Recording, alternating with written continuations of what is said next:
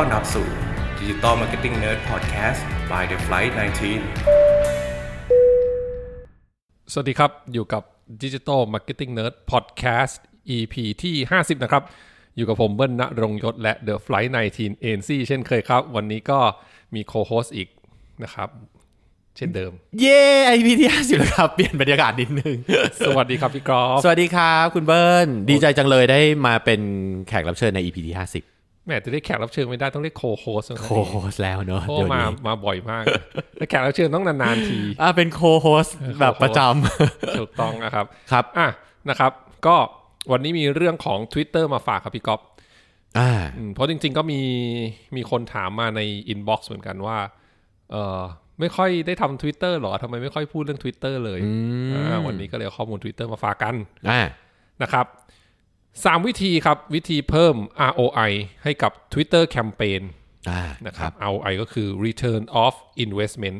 พี่ก๊อฟเล่น Twitter ไหมฮะคือส่วนตัวเลยอะฮะไม่ได้เป็นคนที่มี Account Twitter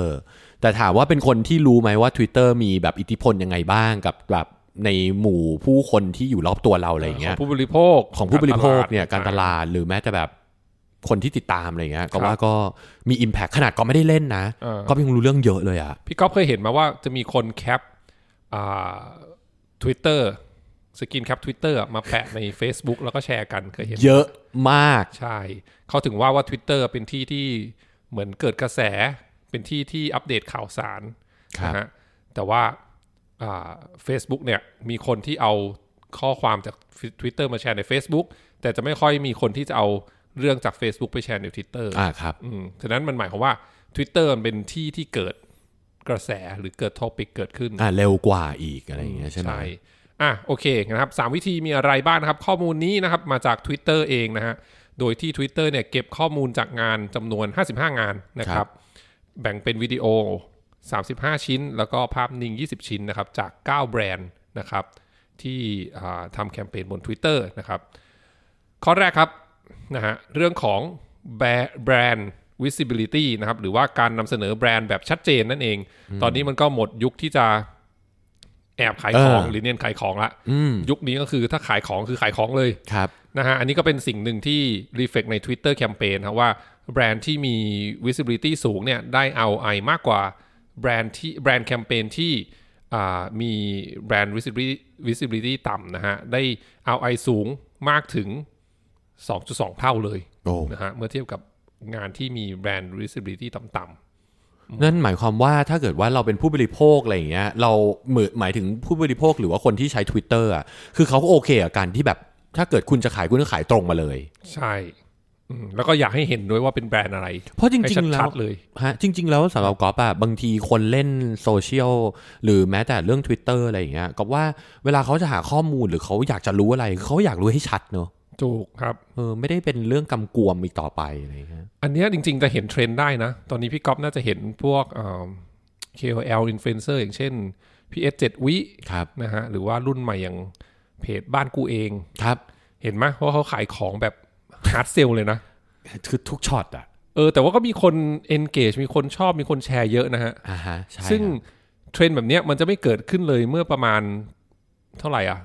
4-5 ปีที่แล้วครับ 4-5 ปีที่แล้วเวลาที่เขาจะแชร์คอนเทนต์ขายของเนี่ยต้องพยายามแบบเนียนๆค่อยไปทายอินตอนจบอะไรเงี้ยหลอกให้อ่านก่อนให้ดูก่อนแต่เดี๋ยวนี้ไม่ใช่ละคือขายก็ขายเลยแต่ว่ามีวิธีกิมมิคในการนำเสนอแบบที่มันน่าสนใจครับซึ่งก็เป็นเทรนด์ที่เราเห็นกันในทุกวันนี้นะฮะก็เป็นเรื่องที่ดีสำหรับทั้งฝั่งแบรนด์แล้วก็ฝั่งผู้บริโภคด้วย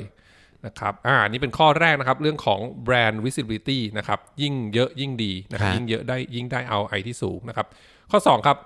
นะฮะตัววิดีโอแคมเปญบน Twitter เนี่ยต้องสามารถเล่าเรื่องได้ครบแม้ไม่มีเสียงเพราะอะไรรู้ไหมพี่ก๊อฟน่าสนใจนะเพราะว่าก็คิดว่าหลายๆคนคือดูโซเชียลมีเดียหรือว่าแบบอะไรก็แล้วแต่ตามที่ต่างๆอ่ะมันจะเป็นที่ที่แบบมันอาจจะไม่เอื้อมหน่วยในการที่แบบคุณจะต้องใช้เอื้อมหน่วยให้คุณแบบเปิดเสียงอ่ะสะดวกในการที่จะฟังเสียงอย่างนี้เช่นอาจจะแบบไม่ได้ใส่หูฟังแต่ว่าอยู่บนรถไฟฟ้าถูกไหมแล้วก็อาจจะเล่น Twitter แล้วก็เจอแคมเปญของเราเจอวิดีโอของเราอะไรเงี้ยไม่สะดวกที่จะเปิดเสียงฟังตอนนั้นนะฮะฉะนั้นวิดีโอที่สามารถสื่อสารข้อมูลนะฮะแล้วก็เรื่องของข้อความ key message ได้ครบถ้วนเนี่ยนะครับโดยที่ไม่ต้องเปิดเสียงเนี่ย มี performance โดยเฉลี่ยดีกว่า 1.8 เท่าเมื่อเทียบกับวิดีโอที่จำเป็นต้องดูด้วยการเปิดเสียงนะซึ่งก็ถือว่าเยอะเลยนะครับก็อย่างที่บอกคือเป็นมาจากพฤติกรรมของผู้บริโภคที่เปลี่ยนไปนะฮะเรื่องของคนที่ดูคอนเทนต์หรือว่าเล่นโซเชียลแบบ on the go นะครับหรือว่าค่าเวลาสั้นๆนะครับอันนี้ก็ข้อ2นะฮะข้อที่3ครับทวีตที่ใส่แฮชแท็กนะฮะหรือว่าเมนชั่นชื่อแบรนด์สินค้าบริการและคำที่เกี่ยวข้องในตัวข้อความของทวีตด้วยเนี่ยจะได้ผลดีกว่าทวีตที่ไม่ได้ใส่นะครับ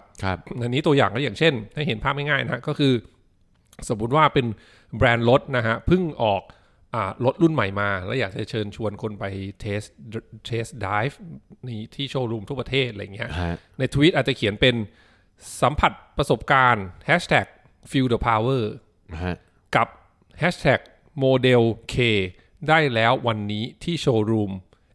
@brand T ทั่วประเทศก็คือให้แฮชแท็กกับตัวเมนชั่นเนี่ยมันอยู่ในทวีตเลยนะฮะไม่ต้องมาใส่แฮชแท็กข้างล่างแล้วนะครับอันนี้ก็ที่ต่างประเทศก็ทำกันมาเยอะตอนนี้ผมก็เห็นในเมืองไทยก็ทำเยอะเหมือนกันเหตุผลของการที่ทำแบบนั้นนี่เพราะอะไรครับข้อหนึ่งเลยฮะมันก็คือประหยัดจำนวนคาแรคเตอร์ที่จะทวีตออกไปถูกไหมฮะนะฮะแล้วก็ข้อ2คือถ้าเกิดเขาสนใจที่อยากจะติดตามแฮชแท็กเนี่ยเขาก็จะกดได้เลยทันทีและการที่เรา elaborate hashtag ที่มันแบบชัดเจนเนี่ยนั่นหมายความว่าเวลาคนที่จะกดเข้าไปมันก็คือเป็นคนที่แบบคัดกรองมาแล้วป่ะใช่คือถ้าเกิดเขาสนใจพอเขาต้องใช่เขาอยากจะกดแฮชแท็กเข้าไปดูข้อมูลเพิ่มเติมถูกต้องฮะซึ่งจริงๆแฮชแท็กเชื่อป่ะก๊อฟเป็นหนึ่งในคนที่เวลาเล่นโซเชียลมีเดียคือแฮชแท็กน้อยมาก แต่เข้าใจว่าเวลาพอแบบต้องขายของอ่ะคือเพื่อนก็บางคนก็แฮชแท็กแบบเยอะมาก Instagram มั้ย Instagram ใน Instagram ก็ถ้าคนเล่น Instagram คนเล่น Twitter บ่อยๆเนี่ยก็จะชินกับการใช้แฮชแท็กแต่ใน Instagram นี่บางทีผมก็เห็นบางคนก็ใช้เยอะเกินไปนะซึ่งแฮชแท็กกับโลเคชันการเขาเรียกอะไรนะแอดโลเคชันของว่าเราอยู่ที่ไหนอ่ะก็เพิ่งมาสังเกตว่าพอก็มีแฮชแท็กหรือแอดโลเคชันนะครับสิ่งที่เกิดขึ้นคือมีคนมา follow เราเพิ่มใช่ถูกใช่คนเขาจะ discover จากแฮชแท็กเนี่ยแล้วก็โลเคชันได้เยอะมากทั้งในเล่นตอนแรกไม่ได้สังเกตโดยเฉพาะใน Instagram ใช่ครับมันก็จะมีจริงๆมีรีเสิร์ชบางตัวออกมาบอกว่าคนผู้บริโภคเนี่ยเจอแบรนด์ใหม่ๆได้บน IG เนี่ยจากแฮชแท็กเลยนะอ๋อเหรอใช่แต่ก็ว่าก็สำคัญแต่ว่าอย่างที่เบิ้ลบอกครับบางทีก็เห็นเลยอะแฮชแท็กคือยาวมากอะจนงงไปหมดอะบางก็ต้องพยายามเหมือนบาลานซ์อย่าให้มันเยอะเกินไปนะฮะโดยเฉพาะบน IG นะครับอันนี้ไปเรื่องของ IG แล้วซึ่งเดี๋ยวต่อไปอาจจะคุยเรื่อง IG ก็ได้เนาะน่าจะคุยได้อีกเยอะเลยเรื่อง IG วันนี้ก็สั้นๆประมาณนี้นะฮะเรื่องของการเพิ่ม ROI ให้กับ Twitter แคมเปญของเรานะผ่าน3เรื่องนี้นะครับนะฮะสรุปอีกทีก็คือข้อ1เรื่องต้องมีแบรนด์ visibility ที่สูงนะฮะให้เห็นชัดๆเลยว่าเป็นแบรนด์อะไรนะข้อ2ก็คือสามารถเล่าเรื่องได้ครบแม้ไม่ต้องมีเสียงนะครับข้อ3ก็คือใส่ทวีตเนี่ยให้ใส่ในแฮชแท็กหรือว่าแอดเมนชั่นชื่อแบรนด์สินค้าบริการที่เกี่ยวข้องในตัวทวีตเลยนะครับประมาณนี้นะฮะก็ขอบคุณทุกท่านที่รับฟังนะครับแล้วก็ขอบคุณพี่ก๊อฟด้วยที่มาเป็น